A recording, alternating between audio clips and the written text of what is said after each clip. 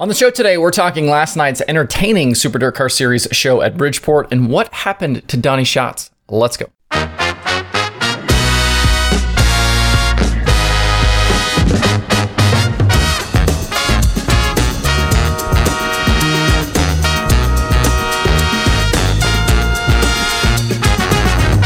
Today is Wednesday, May 4th, 2022. Welcome into Dirt Tracker Daily. I'm Justin Fiedler. If you're a nerd like me, happy Star Wars Day. If you didn't watch it last night, the Super Dirt Car Series put on a really fun Tuesday night show at Bridgeport Motorsports Park in New Jersey. With the cancellation in March of the 2 nights at Atomic Speedway, this was the first points-paying event of the season for the big blocks. Those earlier shows at Dirt Car Nationals are just for money and trophies. Alex Jankowski led early from the pole, but he was out before lap 25 when his engine expired in a big way on the front stretch. Young Pennsylvania driver just continues to be impressive, though, and is definitely a name to watch in the Northeast in the coming years. Don't forget, he's already won one of these big Super Dirt Car Series races already. He took the opening night victory at World Finals last November. And the 17-year-old is tackling the full Super Dirt Car Series schedule this season while also still in high school.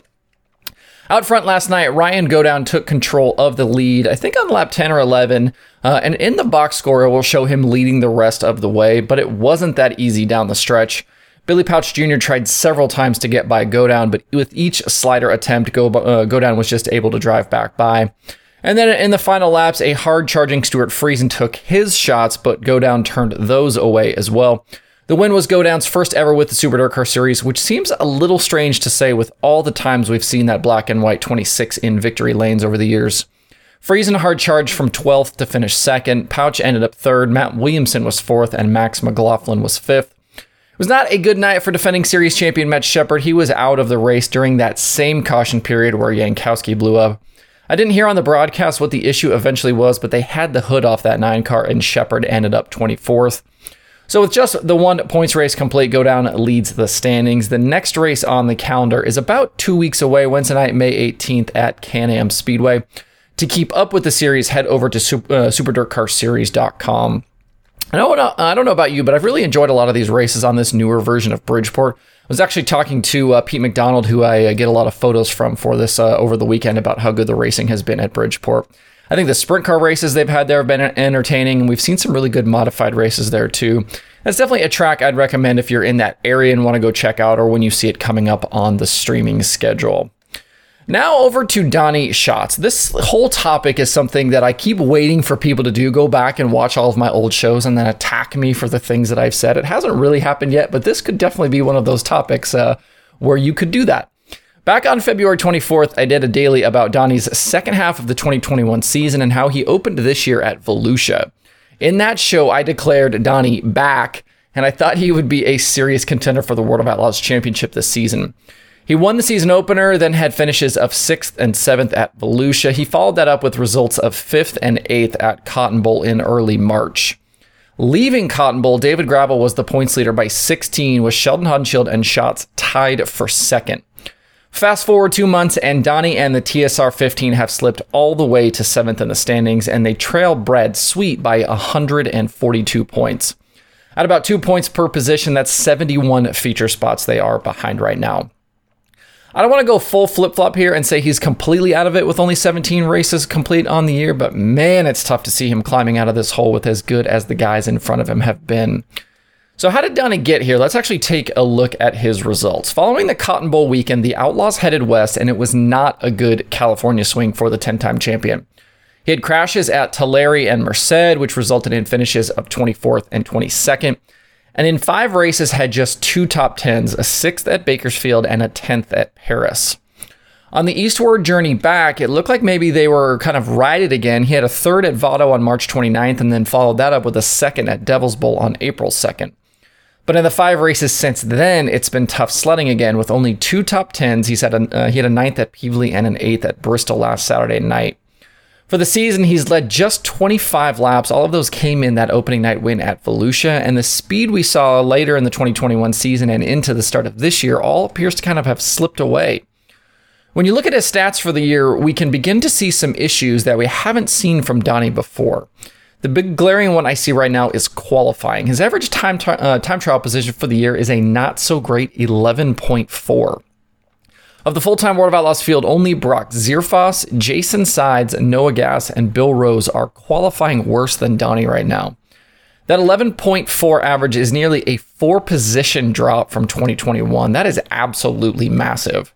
That has led to a feature starting position that is more than 2 positions worse than a year ago, and a feature finish that is more than 3 positions down.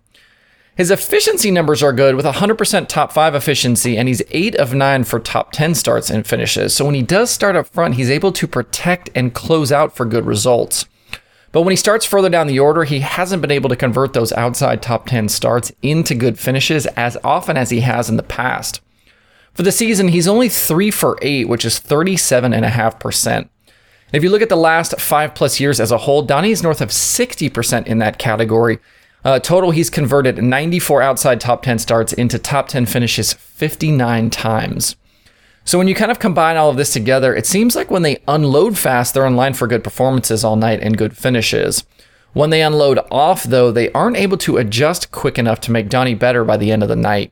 He's not able to climb out of the holes they put themselves in when they don't qualify well, and that's also evidenced by Schatz' feature plus-minus stat.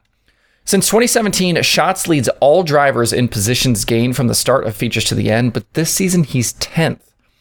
From this perspective, it's easy to just say, hey guys, qualify better. But we all know it's just not that simple. The team has gotten off, I think, with their package they're set up right now, and there's no guarantee when it will come back.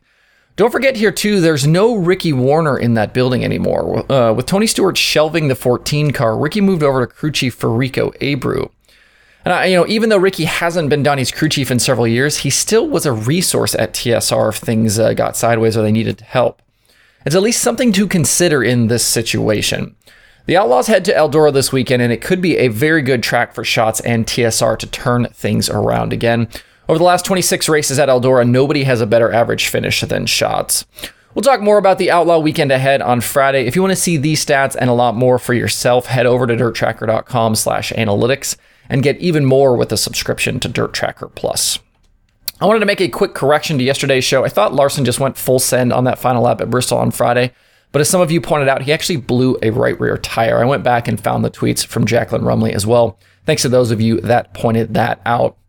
If you want more dirt racing content this week, there are lots of new podcast episodes from the various shows. Loud Pedal has Cap Henry, Passing Points has Tanner Holmes, Forward Bite has Ronnie Sewell, The Dirt from Knoxville has Brian Brown, and there are new episodes of Open Red Credentials Denied, The Dirt Reporters, The Dirt Nerds, and Dirt Tracks and Rib Racks. To see the full list of shows and episodes, head over to dirttracker.com/podcasts. And there are 3 shows on the streaming services today. Dirt Vision has Micros and Legends from Millbridge. Flow Racing has another night of that California IMCA Speed Week action. Tonight they're at Tulare Thunderbolt, and there is Flow Racing 24/7. To see the full daily streaming schedule with links to watch, visit dirttracker.com/watch tonight.